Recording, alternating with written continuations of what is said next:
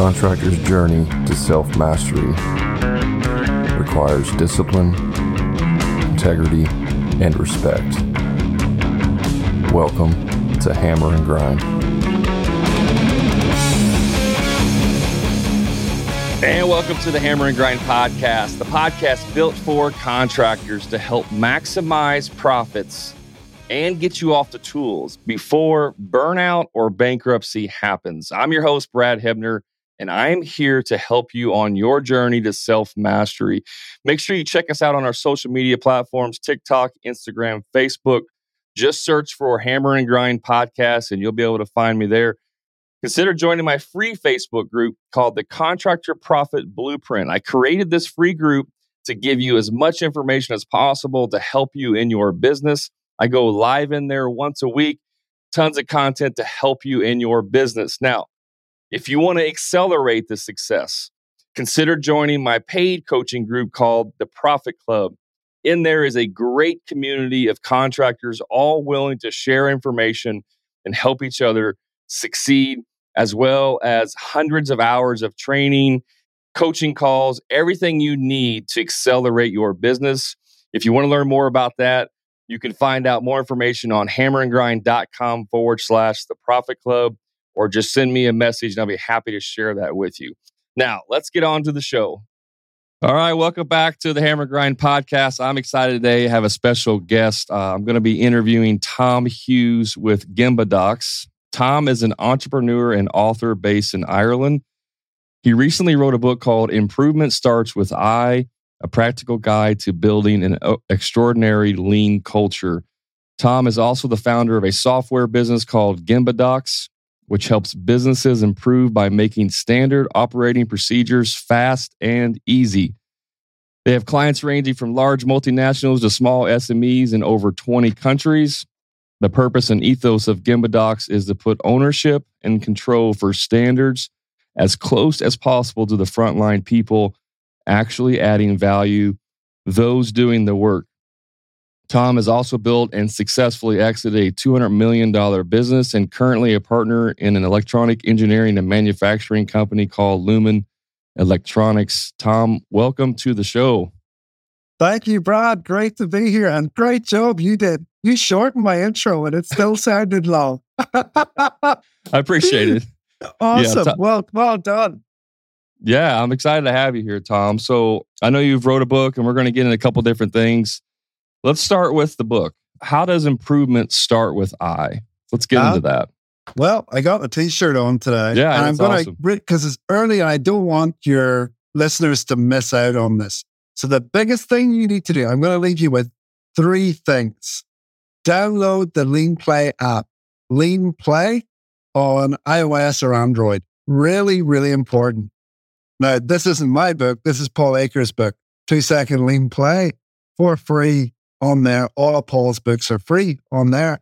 My book, free on audio on there. It's an Audible clone. Do yourself a favor. Totally free. Anything you hear here that might strike a chord, you'll really love all this. And finally, that's the last one I wrote. It's only a few weeks old, that one. Oh, wow. So okay. That's step 1. Make sure you download the Lean Play app. Step 2, go to GembaDocs.com. That's the one when we get into the standards. And finally, back to this for a moment, step 3. So we are going to talk about processes quite a bit today. And I wrote this book to help small companies implement standards. It's half an hour on Lean Play. So the design was that you as a business leader could listen to it. And if you've got a number of people working with you or for you, you can also get them to listen to this. Not too much to ask, 30 minutes and they're done. So I'll get that out of the way. No, I was actually going to talk about all 3 of those things. So I'm very familiar with Paul. I love Paul Akers, Fast Cap. I love everything about what he does there. And I think it's great that you wrote that book, Great, which I want to get into a little bit, because I used to have my employees read 2-Second Lean by Paul. And it's it can be a little bit of a dry read, especially some of the manufacturing stuff in there.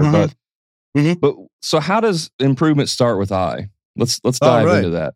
Well, Paul's book, I love it. It got me started, and it's a great explanation of what DIY lean, you could almost think. You use that term in the US, don't you? Do it yourself. Oh, yeah. So you don't need consultants. You can do lean yourself, right? That was new. That was pretty new thinking when Paul did that. I did 2-second lean myself in several companies, but it was frustrating to me that so many people would try it and fail. So they'd read the book, wow, get all energized, and off they go and they'd mess it up. And because I got a bit of a rep for doing it quite well myself in my own companies and helping other people, I got to develop a framework of how to do it that would help other businesses do it well. So arguably, I have 30 years experience of organization change. You touched on the big stuff there, the $200 million stuff. That was a huge change journey with 16 geographic units in that business. And pretty much all of them went from A to Z, arguably, in terms of their journey. So I had a lot of experience of that. So improvement starts with I'm going to throw it back to you. What do you think it means? What am I hinting at in the title of that book? Well, I mean, I think it starts with the leader, right? The guy who's in charge. Yeah. 100%. And that is really it.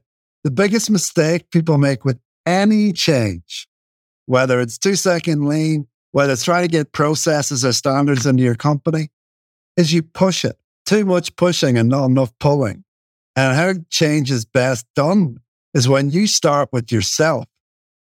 So when you're the exemplar of the change that you're looking to have, let's say build pull in the organization. So the advice I got when I read 2-second lean, I'm talking within 48 hours of digesting the audiobook before the Lean Play app came out.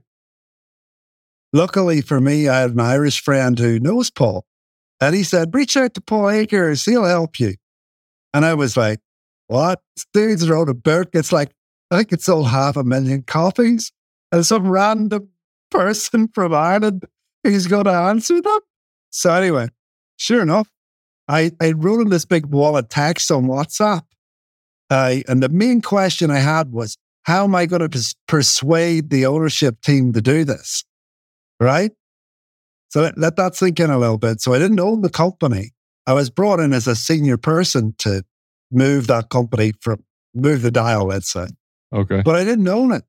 So I'd read this 2-second lean thing, and it was talking about stopping every day, having a morning meeting, giving your people time to improve, all of which I advocate, and improvement starts with that as well. But these people are going, so what? At that time, I was telling them to stop for an hour. Right? I wouldn't say that now. Most businesses know that. I got that. Luckily, I got away with it. But most people would start much shorter than that. But in any case, we're going to stop for arguably, let's say 20 minutes. 20 minutes, we're not going to cut grass, paint walls, build stuff as your people would be doing. We're going to do that every day. We're not going to be doing work that we're billing a customer for. Right? How are you going to do that? And like the reaction, these were hard-nosed business people. Like, are you crazy? Right? So guess what Paul's advice was? Have a go. Try it, probably. No, his advice, I actually didn't realize till I'd finished the book that the title goes back to the very first voice memo I received from Paul Akers. And luckily, I still had it. I recorded it. And in the audio version, you can actually listen to the message from Paul Akers. I put it in the audiobook. So I go, random big, long wall of text message. First thing, who are you? Great message, but I don't know your name. That's it. The next thing he started to say was, forget about trying to persuade anybody. Just focus on yourself and your own waste. You have enough waste for 10 lifetimes. Focus on your waste. Focus on getting rid of that, being an extraordinary example of lean every day. And watch what happens. that's the advice that I got. Okay, and, wait a minute, Tom. I took it to heart. So you're telling me I can't come in on Monday morning and tell my whole team, hey, we're going to completely change the way we do everything. Exactly, you can. You can if you want, but you're going to have a pretty not great experience, I would argue. Like, it's really simple, though. For me, this stuff, now that you've I've got a few years experience of consciously practicing this. It's so obvious when you point it out. Nobody likes being told what to do.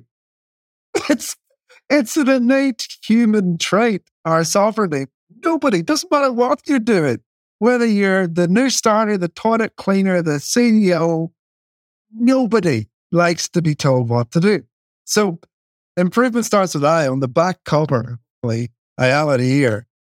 Problem with most organization changes, hopefully you can read that. Everyone wants everyone else to change. Yeah. So change is great. Everybody wants to change. So change is about them. Yeah. It's about me. Oh no, that's hard. It's so easy for everyone else to change. But when you have to change yourself, that's where the hard stuff comes. Actually, to get spiritual for a moment, you know how much you can see here. I'm into this and pictures of Christ and pictures of Ganesh. I'm really into spiritual stuff. But nobody would argue religion has caused so many problems in the world, right? Nobody would argue that. Caused holy wars left, right, and center. Yeah. The trouble with religion is when it's about changing somebody else, it's not religion, it's not spirituality.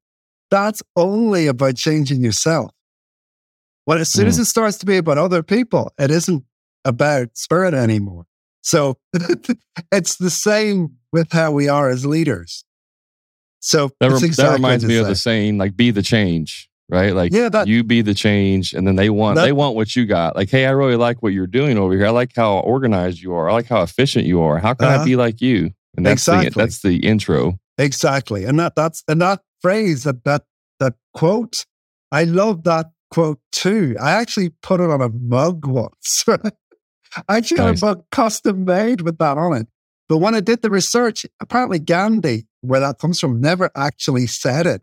It's one of those quotes that sort of gets falsely attributed to him, but he never actually said. Still, it doesn't stop the quote being great. But it's so true. So that simple thing to remember. And like, as soon as that penny dropped with me, I was able to go back into my own experience and go, oh, my life, that's what I've been getting wrong the whole time. It's like that whenever you change your own, you come to that realization yourself. I go, my life, right? Anytime that I've ever said, oh, why won't they leave a job site good? Or in my experience, mostly industrial. Why is our housekeeping not great? Like, why won't they do that? And then all you gotta do is go, well, are you doing it? And the answer is pretty much always the same. I never really thought of it like that. So what that means for somebody that wants to do lean, and by the way, I'd strongly emphasize to your listeners, lean is never an objective. Never an objective. Lean is a way, a vehicle to take your business where you want it to go is what I describe lean as. So lean isn't it.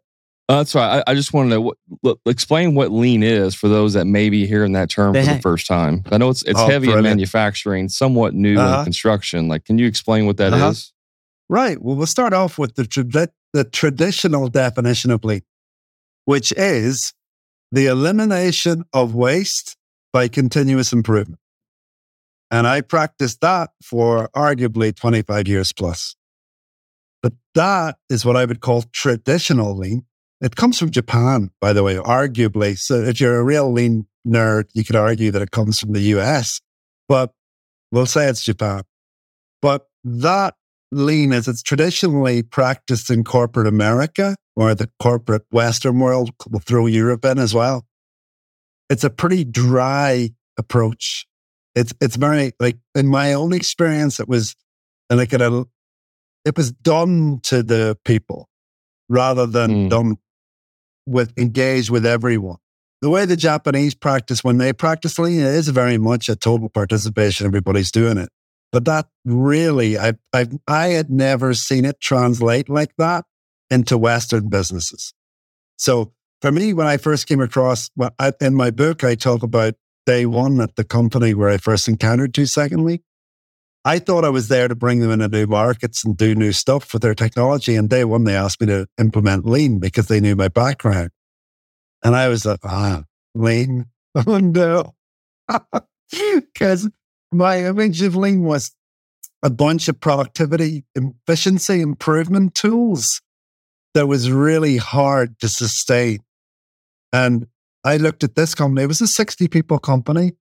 And I knew that they didn't have the budget or the will to put like people resources in, which is normally what you do. You'll put in a continuous improvement facilitator and you'll put specific resources into your business to do Lean.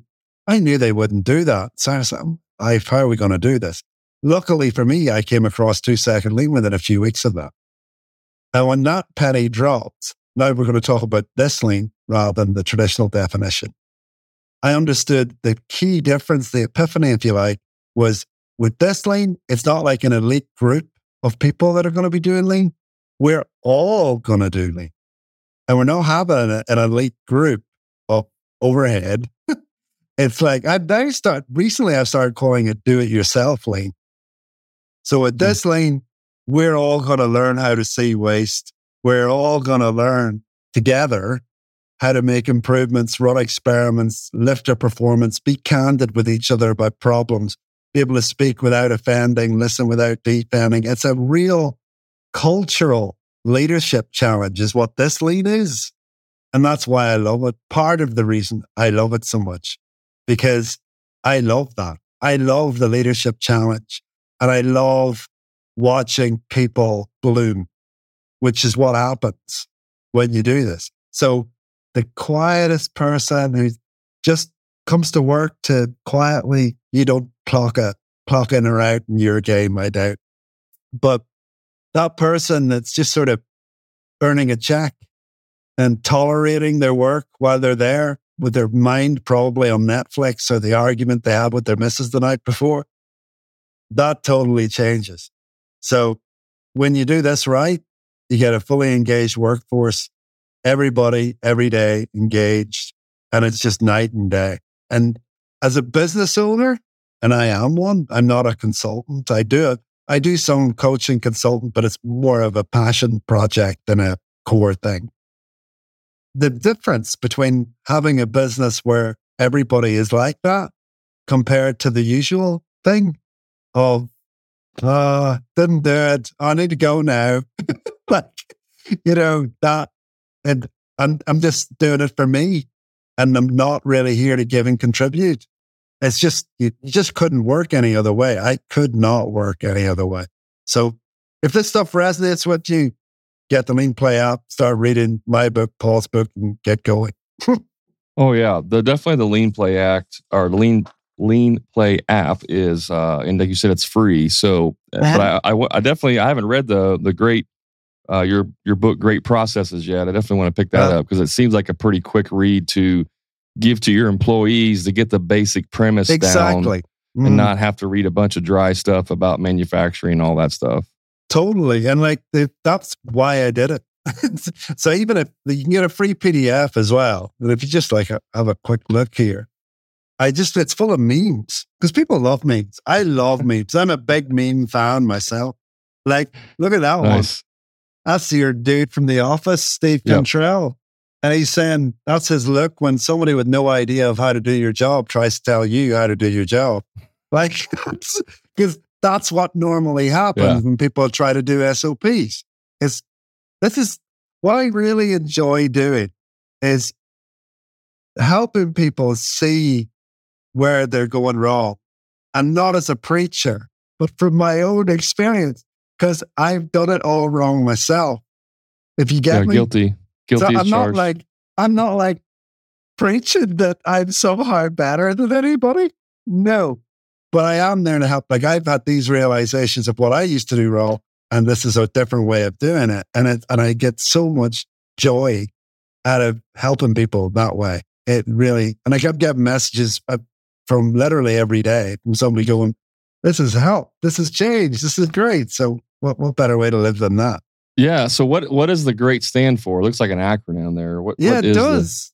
Well, basically, the premise of GREAT process is I would we've got GembaDocs, this software now, we're doing SOPs for small to medium businesses. I think we're pretty targeted.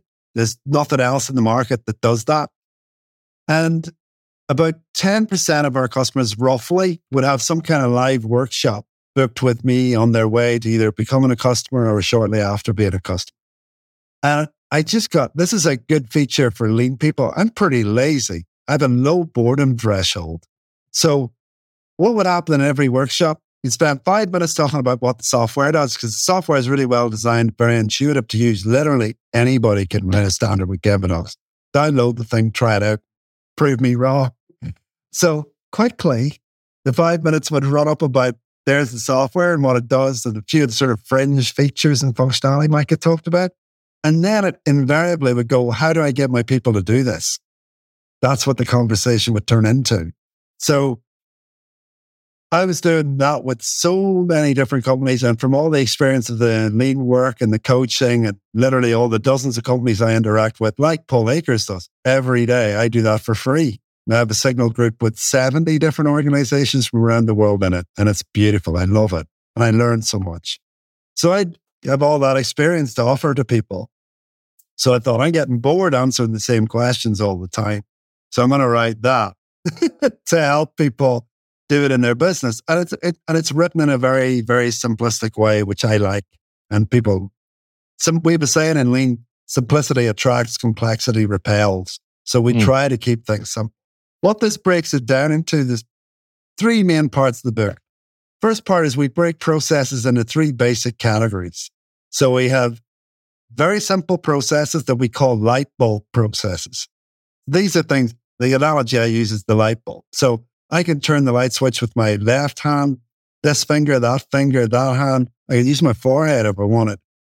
The outcome's going to be the same. Doesn't really matter very much how you do it. And lots of people know how to do it. So we don't need an SOP for that. That's very intuitive. I would call that intuitive. Exactly. Yeah. Okay. And what we'd like in an ideal world is that every process was a light bulb process. So it's great to outline what a light bulb process is. We want processes that people can walk up to and just execute. That even through visual management, the Japanese are great at this. Like, you might not realize that you're in an SOP if you go to work any kind of machine in Japan. I've been in Japan only for a week, but if you go to use the bathroom, for example, you'll see that they'll have all the stalls, whether they're engaged or not, in a service station. What do you call them? In the States, you have a different word for that. Restroom or bathroom. Yeah, right. And road stop places. Oh, like a truck stop. Yeah, Buc-ee's in Texas. Yes. Which is it? I just went to my first Buc-ee's like last month. It's an experience, a total experience. Buc-ee's is awesome. But yeah, so you want to be able to go to move everything as far as possible to an intuitive light bulb process. The next one, I call it banana. I don't have a banana here, but how I explain this one is, for years, I peeled a banana conventionally where the stalk is, and you peel it, and sometimes it would peel quite nicely, and other times it wouldn't. Other times you'd have to bite it to get the banana open. Banana everywhere. Blah. I really recently learned if you pick it up from the other end and peel it from the sharp end, if you like, it's so much easier to peel a banana that way. There was a Mexican friend of mine showed me that. I was like, wow, that's so cool. So these are processes where lots of people kind of know how to do them. So medium complexity, medium redundancy is where we've got quite a few people know how to do it. But the method varies a lot. And if we all were able to pool our methods together and come up with an optimum way, we'd all benefit. And this is where an SOP guide really helps people be more efficient and effective with what they're doing. And we encourage people. We'll come on to the grade in a minute. And then finally, there's a third thing, and we term them traffic light processes. So these are things that are complex, that not just anybody can do. And we don't want everybody deciding how they're going to do it by themselves, working their own way out. Because the outcome, if they don't get it right, could really be a problem in terms of safety, quality, costs, customer experience, and so on. And in this way, an SOP is a mandatory thing. So we have an SOP and it's followed. And there's no questions about it, because if you don't, it's like a traffic light. Bad things probably going to happen if you run through red. So that's the basic premise, is to help everybody understand that. And I should have actually said this earlier. The point of the book is to help everybody understand that SOPs, when we approach it in a good way, can be really useful tools to help everybody have an easier life and a better outcome. So it's not the usual thing where a small business owner wakes up and goes, I want to be able to fire everybody if I want, because I've got SOPs on how to do everything and nobody's critical. I've actually encountered that, but that's not what I'm trying to support. So what we're looking for is to help everyone understand and create that pull. So I want SOPs because if I'm on vacation, I know my job's still going to get done okay. If I have a sick day, it's still going to be all right. If I go to train to do that other task that I don't normally do, it'll be a lot easier because we've got an SOP, etc. Right? And yeah, I mean, I think SOPs get a bad rap because, when people hear SOPs, they think 3-inch, ring binder with 500 pages in there of step-by-step instructions of how to do stuff that no one ever reads. It sits on the shelf, and right, like that's what people think of SOPs. Yeah, but it's actually to your point. It's like once you have the correct type of SOPs that you're talking about, it actually is very freeing. Like it actually gives you more room to think and do your business or your job a lot easier. It really does. Like that's one of the memes from the book. Where is that SOP again? Yeah. And it's like, that's my normal experience. It's in some ring binder somewhere in some dusty cupboard on a good day. Or on that shared drive on SharePoint that nobody's looked at it ever. Yeah.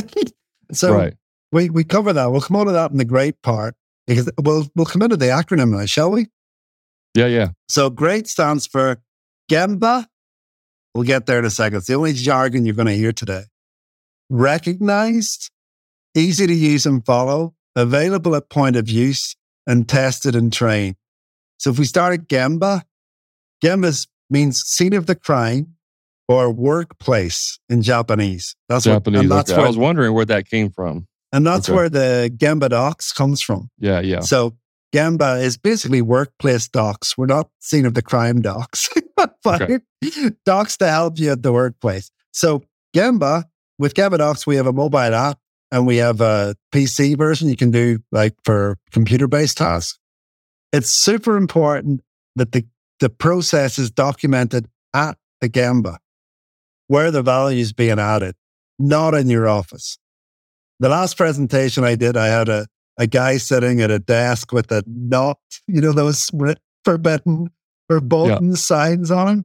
Because again, if you think about your own experience of SOPs, that's where they're normally written. They're normally written at the desk. The work done out there somewhere. So with GembaDocs, especially for your kind of clients, and we've lots of them now. We've lots of contractor customers. You actually mentioned one before we came on the call.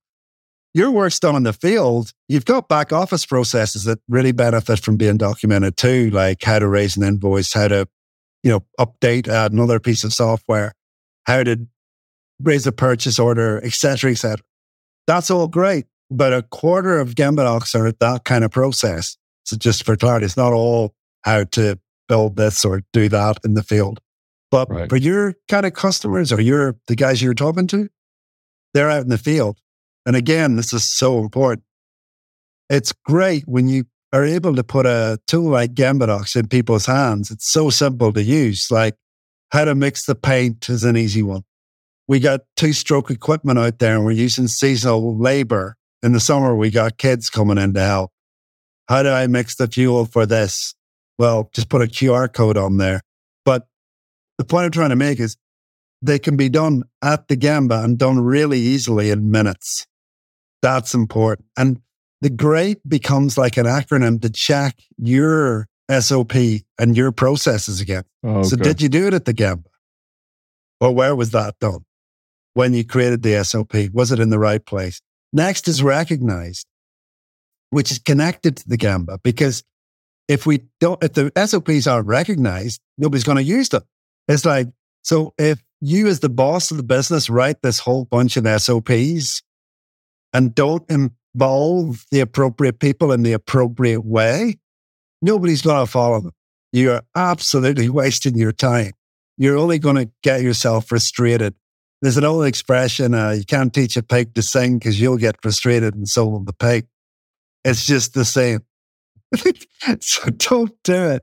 So you get them to be recognized when you involve the people who are going to do the work, and preferably the people who are doing the work write the SOP. For everything but the traffic light process, where you might need heavy technical input, the people who do the job write the SOP. You as the leader or the owner, you can obsess it and improve it and so on in a positive way. But when you do that, they own the SOP, and that just makes everything so much easier. Next is easy to follow and easy to use. Well, the GembaDocs one that I don't have actually one here, but they're step-by-step, photos and videos. There's no big walls of text, which even in my own electronics company, pre-GembaDocs, that's what an SOP looked like.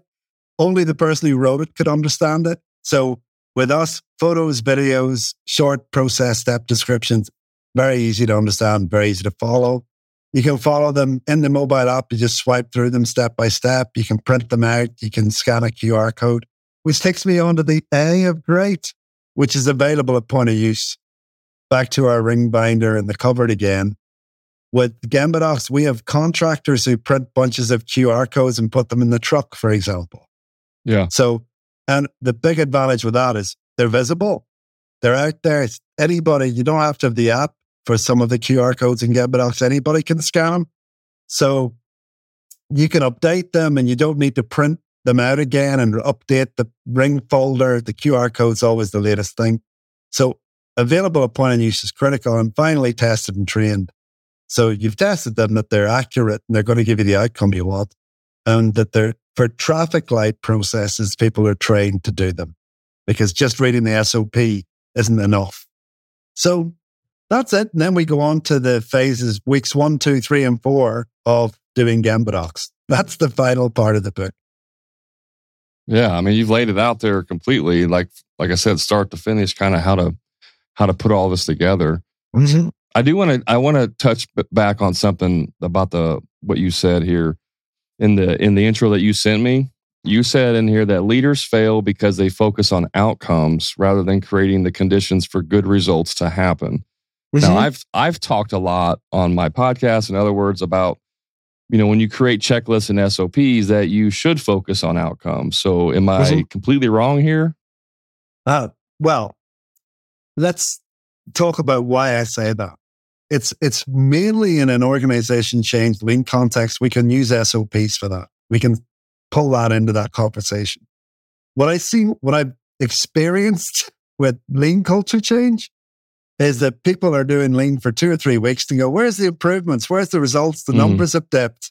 And it's like, oh, no. And what you need to do, I'm going to do a second edition of the book, but I now know what you need to focus on. Same for any change, including SOPs. Engagement, that people are interested and engaged in the process, that you educate them, that they know what they're expected to do. In lean, it's about learning to see waste. In your processes, it's about they know what's in here. So this is where we're going. And then you recognize them for the behavior that 95% good, I say 95% cheerleader, 5% Genghis Khan. Because when it's not, that also needs to be recognized. So that's what I'm encouraging leaders to look at. Your engagement, education, recognition in your system that you work with is super important. And when you do that, the improvements and the results happen. That's the order to focus on, though. So if your improvements, your results aren't happening, go back to your engagement, education, recognition part. That's if your business problem is related to how your people are performing. That's not always the case. Sure. If sales have fallen through the floor because the market's gone to pop, that's obviously not it. But when you're looking at your people side of performance, that's where you should put your focus. I got you. Yeah, I completely. That's why I wanted to ask you, because I completely read that wrong as far as, You're talking about you don't start lean because you're trying to get this outcome of a 5% efficiency per se. No, and I'm really, talking about outcome of the process. Like this is by putting a process in place, you're going to have this repeatable outcome that's going to be, that the customer enjoys or whatever. Yeah, the key thing, like if you're, like I write an improvement starts with I, if you're doing it just to manipulate another advantage over your people, forget it. Yeah, that makes sense. Absolutely won't work. You're wasting your time. Find another way to manage your business. It doesn't make you a terrible person. I'm not saying that at all. But this method of managing your business will not work. You have to have higher motivation. Like, a very common motivation. Because I have so many friends in this lean community, like arguably dozens. I don't have that. I have half a dozen real friends in life. And since I got into this phase of lean, about 3 of them have changed. So now I have lean friends. Their motivation was almost always the same. It wasn't, I want to make a pile more money. It was genuinely just being fed up, firefighting, and having businesses where the guy didn't say hello to you when you walked up to him in the morning. Hi, how are you doing? And he just ignored it. That's one of my best lean friends. That was the straw that broke his back. Because business is going well. He's making good coin. But he didn't want to be in it because he wanted more out of life. He wanted to come to work like with a tap in the steering wheel type of thing. And it's your business. So and this is how I strongly feel about this. You've a right to that if that's what you want. And an improvement starts with I. It's not all sunshine and rainbows. Like after I had my epiphany about what lean really was, the first chapter is called Candor. And that's about being candid with yourself about what your motivations are and looking at your team and going, who's going to help me or not help me when I decide to go this way? And most people know before they start. That's my experience. So I've usually been the new guy coming in, shifting an organization. And again, I'm candid about that in the book. And when you want to change your culture, but even if it's been your business your entire life and you want to move in this direction, person X, Y, and Z, they're going to love this. Person C and D, they're going to hate this. And I'm not for, let's just fire C and D then. No. But you work to help and pull them with you. But there is a limit. And if you try to move, this is another really common failure point. If you try to move the entire organization this direction, but you tolerate people who are pulling you in the other direction, you're going to fail. So the term I use is change the people. So you have to pull them and help them to change, be patient and compassionate and all the rest. But you'll reach a point where it's, the bus is going that way. And we'd love you to be on it, but you're not on it. You need to move somewhere else and find something else to do with your life. Otherwise, everybody will lose. So on that topic, because this actually came up recently in one of my coaching clients in our coaching call, is like, what happens if you have a lead guy? This particular client has like a 2-man team, for their construction company. They have different teams. What happens if the lead guy, the guy who's in charge of that team, like, is just messy, right? Like some people are just messy. They just throw everything in the van or the truck. They never organize it. Like, how do you approach that person and try to change that? Because you're not, like you said, you're not going to change them. But how do you approach that situation if you have guys in your teams that just almost refuse to be organized? Well, the first part of that equation, I would focus, I don't think it's particularly a lean expression. You don't water your weeds. That would be my first response. So where is it happening well? And I'd focus there as the first thing. So I would go, right, well, let him, because you're in a change. You've survived with how he behaves the way he is right now. Focus on the good part and lift that standard. And get with, this is the standard we have, and it's up here. And bring him to that place and go, this is where we're going there. Do you get me? And help him, work beside him. We just said, I think it's turned into one of my sayings. lean is done shoulder to shoulder. So it isn't done across a desk. It's done beside, on the Gemba, together. So all efforts, first of all, don't water your weeds. Focus on where you're winning and get that better and better and better. And create pull is a thing that I'm always advocating. Create pull, not push. Pull. Look what we're doing over here. It's awesome. Bring him out to those sites. Get him to see that's what we're expecting. Start to now talk about, well, this is the standard that we've got for the business. Is that's it. And we're going to start documenting it now. And now we go into creating standards and how that can help, because everything's subjective up until that happens, isn't it? So he doesn't know. Does he actually understand what your standards are? Do you have any? That's always the first question to ask, actually. So right. I would imagine that there are no standards, none that are clear anyway. So hopefully I've made that clear. Focus on where you think, where you're winning. Make that your standard, and then start to pull these people over there and go, this is the way we're working. This is our company standard. That's where we're going now. And if he decides that that's not what he wants to do, well, give him every opportunity to get with the program. But if he doesn't, it's sorry, buddy, it ain't going to work out. And the other thing that the next part, I can guess what your client will say. I'll let me think. If we advise your client that, what do you think his first reaction is going to be? Well, I know he's actually tried. He does have standards with how the vehicles are set up. So I'm not sure what he would say to that, to be honest. Because I know myself what the normal reaction is. Yeah. We can't fire him because he's one of our best people. Oh, we couldn't live without him. Everything else that he does is top notch. He's a great lead guy, does great work, great service. Everybody loves him. This is just the one thing that he does terrible at. Well, this is where that candor, I call it candor of that chapter for a reason. It's like, and I'm going to use a word that isn't used in business often, but I've used it so many times. I love you. You are awesome. I am so glad you're in our company. You do so many things beautifully, and list them all out with the authenticity. But this drives me effing crazy. And we need to get it right. We need to get it right. And I really, really need you to work on this. Do you want to tell me, help me understand, is this an issue for you? Or I love that phrase, by the way, help me understand. Yeah.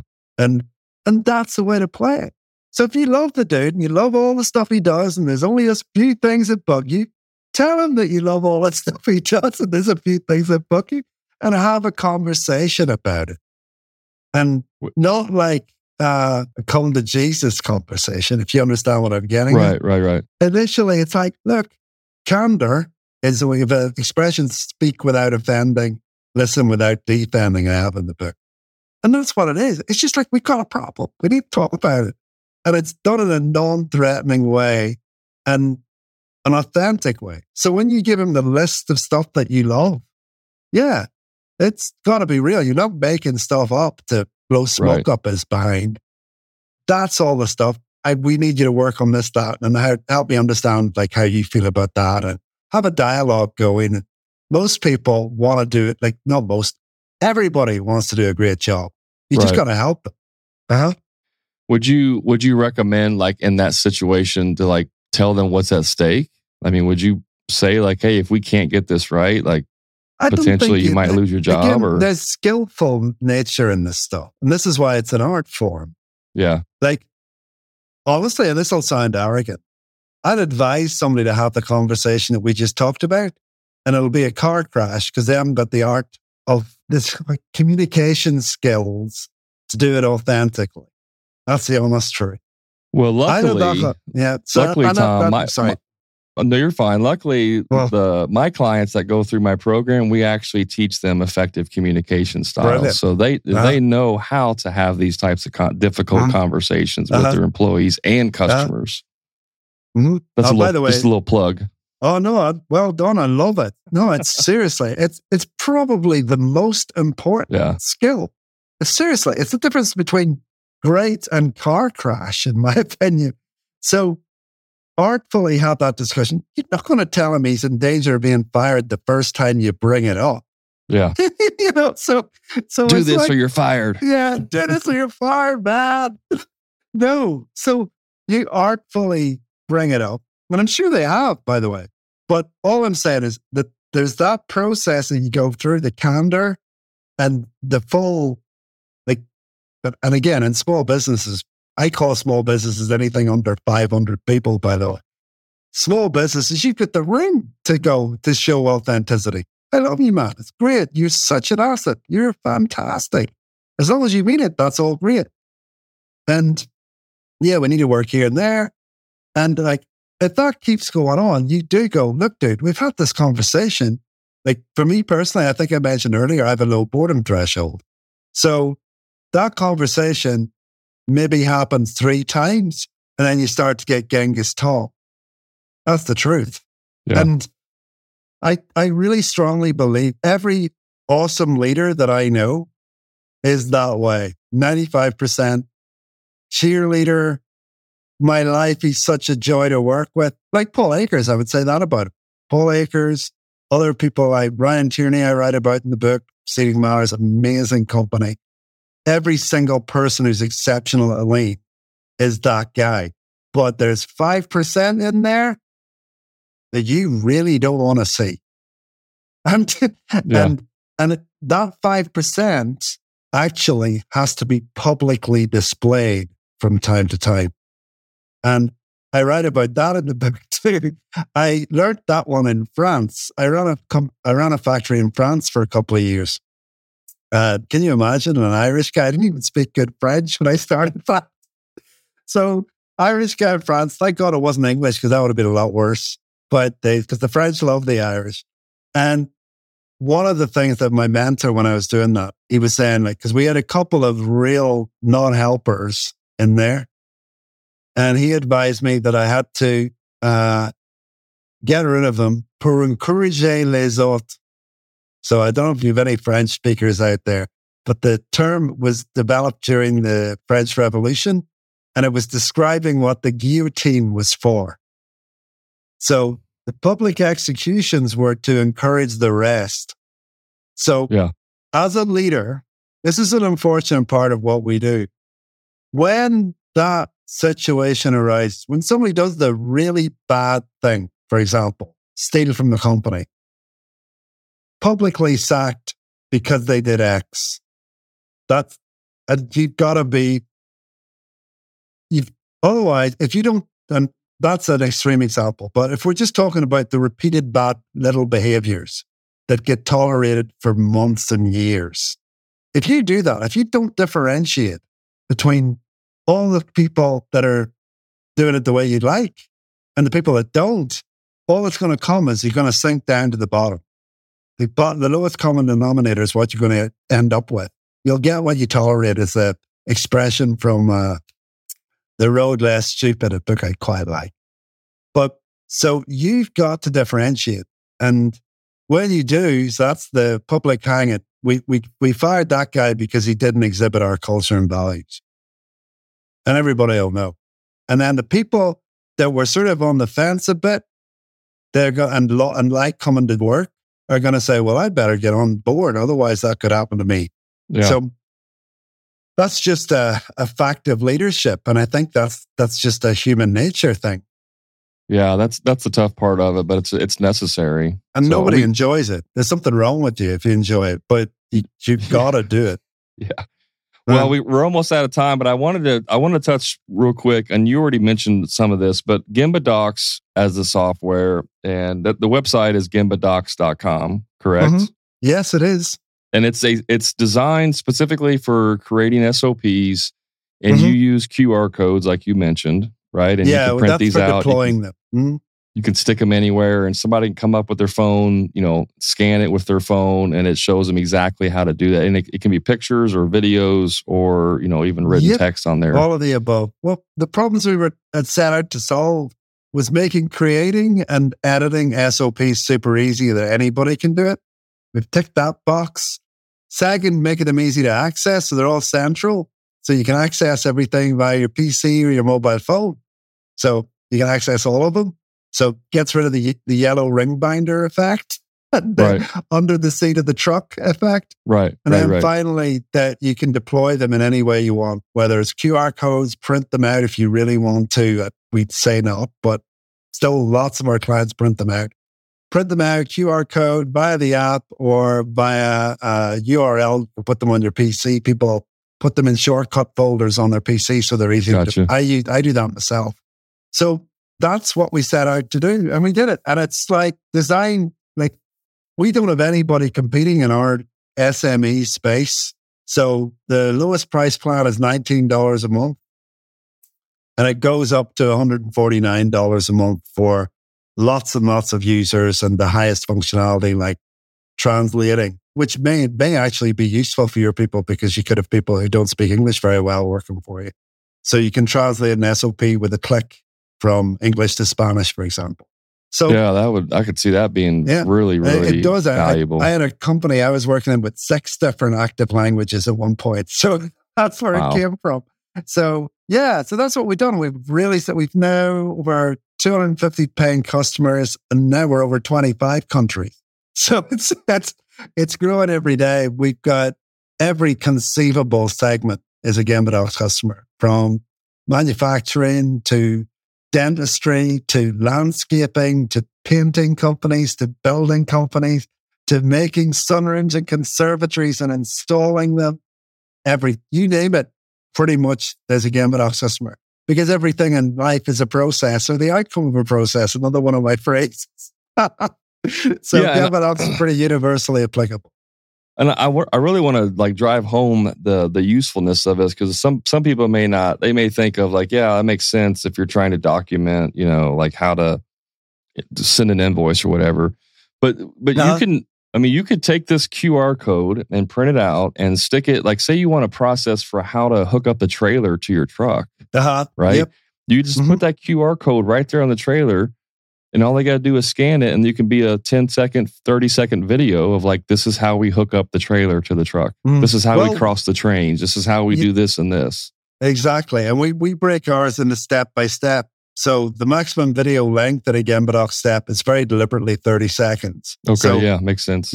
So it stops you having these 10-minute long videos that people did prior to GembaDocs. Because if you want to update that, it's a nightmare. And that also it's, picture yourself at the back of the truck trying to watch a video while you're trying to do the thing. So with GembaDocs, you just scan that QR code, swipe through the steps. So it's easy to follow as per the book. You're not trying to stop, start, pause the video all the time. It's very, very easy to use. So but I mean, you can hire the new kid, the 18-year-old that starts, and like you don't even have to teach him how to do it. It's like, hey, Johnny, go hook up the trailer. Well, how do I do it? Just scan the code. Yeah, for anything but safety critical stuff, absolutely right. Yep, that's the whole point of the thing. So your lead guys don't have to spend all their time babysitting people. You can send them, look, just follow the SOP, go do that. If you've got a question, give me a shout. Right. But, you should be able to know. And even when you take that a second step, I go into training, by the way, in great processes. Tested and trained with the T. So if you, back to the kid coming for the summer. So first time you could show him with the SOP, how to hook up the trailer, right? Next time, just check the SOP. I'll come over and check what you've done to make sure it's okay before you drive off in the truck. The trainer falls off halfway down the freeway. But I'll come over and check what you've done, make sure it's okay. And then you can start to tailor back from that. So you can far more quickly get that kid up to speed than if you didn't have a documented process. That's the benefit there. It takes like 5 minutes to document that, and then you never have to do it again. It will take you 5 minutes to document a process like that. Yeah. Photo, text. Oops, there you are, done. And if you get like a little label printer, we encourage our customers to do that. So you get a label printer, like they're $100 at less. And you can just print them direct from your PC onto the label printer. And then you can put them on so you don't have to mess around laminating and all that stuff. Right. I've got a YouTube playlist with a load of GembaDocs examples and client examples and how to do this, that, and the other, which people can check out. Maybe I'll send you links to them, Brad. Yeah, we'll put the links in the show notes for all of those things. I was actually on your YouTube channel before we got on here watching some of your videos. I was watching the one you had where you had the controller, the crane controllers, and you were in the drawers and how you were, using the Kaizen foam Kanban originally. Yeah, yeah. That's also we didn't even touch on that, but we have a thing in Lean Kanban cards for managing material and tasks. Yeah. You can also do them in GembaDocs. We made that easy too. It's a very similar process. So with that one you're talking about, we used to basically have this awful system with Kaizen foam and nobody knew how it worked. So we had a much more visually clear. That's like moving towards the light bulb. So you just have to look in the drawer and you know what's happening. You don't have to go and ask and look for it. And then the little Kanban cards were to reorder material when we needed them. So that's cool. As you can tell, you're bothered getting me to shut up. I love this stuff. No, I love lean stuff. I love it to death. 2-second lean. I love the whole thing about it. I'd also like to add to this that Tom has graciously gave us a 10% off of GembaDocs. So if you go to GembaDocs.com and as your purchase, when you do your checkout, just put in HG10. That's HG as in hammer and grind, HG10. Put that as a promo code and you'll get 10% off his services that he has. So I want to thank Tom for doing that. Again, guys, let's go to GembaDocs.com. Put in promo code HG10 to get 10% off your order. We are out of time, Tom, but I do want to I want to give you an opportunity. How can people best get a hold of you if they want to learn more about GembaDocs or your books or anything about you? What's the best way? Yeah. First port of call for me personally is improvementstartswithI.com. So you'll find my actual phone number and email address, things like that on there. You can connect with me on LinkedIn. Follow me on YouTube. All of the details are there. And then second place to look would be GembaDocs.com or just simply download the app for a free 30-day trial. So if you search GembaDocs in your app store, you'll have it straight away. Awesome. And reach out. Anything at all. I'm very, very open. I try to emulate what Paul Akers does in that way. So I get people I don't know reaching out to me all the time looking for help about X, Y, and Z and free of charge. I don't charge for any of it unless I get off my office chair here to go and visit you. Nah, it's all free. I love doing it. I get a real kick out of it. And then one last question I like to ask everybody, and that is, and besides your books, what is a book that you're reading or would recommend to somebody? Oh, wow. My favorite book in the last few years was The Power of Positive Thinking by Norman Vincent Peale. Yeah, that's a good one. Life-changing for me. Yeah. Personally, life-changing for me. Unbelievable book. I'm a huge fan. Awesome. Well, Tom, thank you so much again for being on the show. We'll put all of your information in the show notes. If you guys are listening, you can go there and get his contact information. Go check out GembaDocs.com. They've made it so easy to be able to create processes. I love it. They even have on there like how to create SOPs. They have some instructions on how to do it on their website. It's a fantastic software. They're solving a real problem and they're doing it very effectively and at a very reasonable price for what you can do for your business. So go check out GembaDocs.com and pick up his books as well. And guys, you know where to find me on Instagram, TikTok, Facebook. Search for the Hammer and Grind Podcast. I appreciate you tuning in. And until next time, remember, profit is not a dirty word.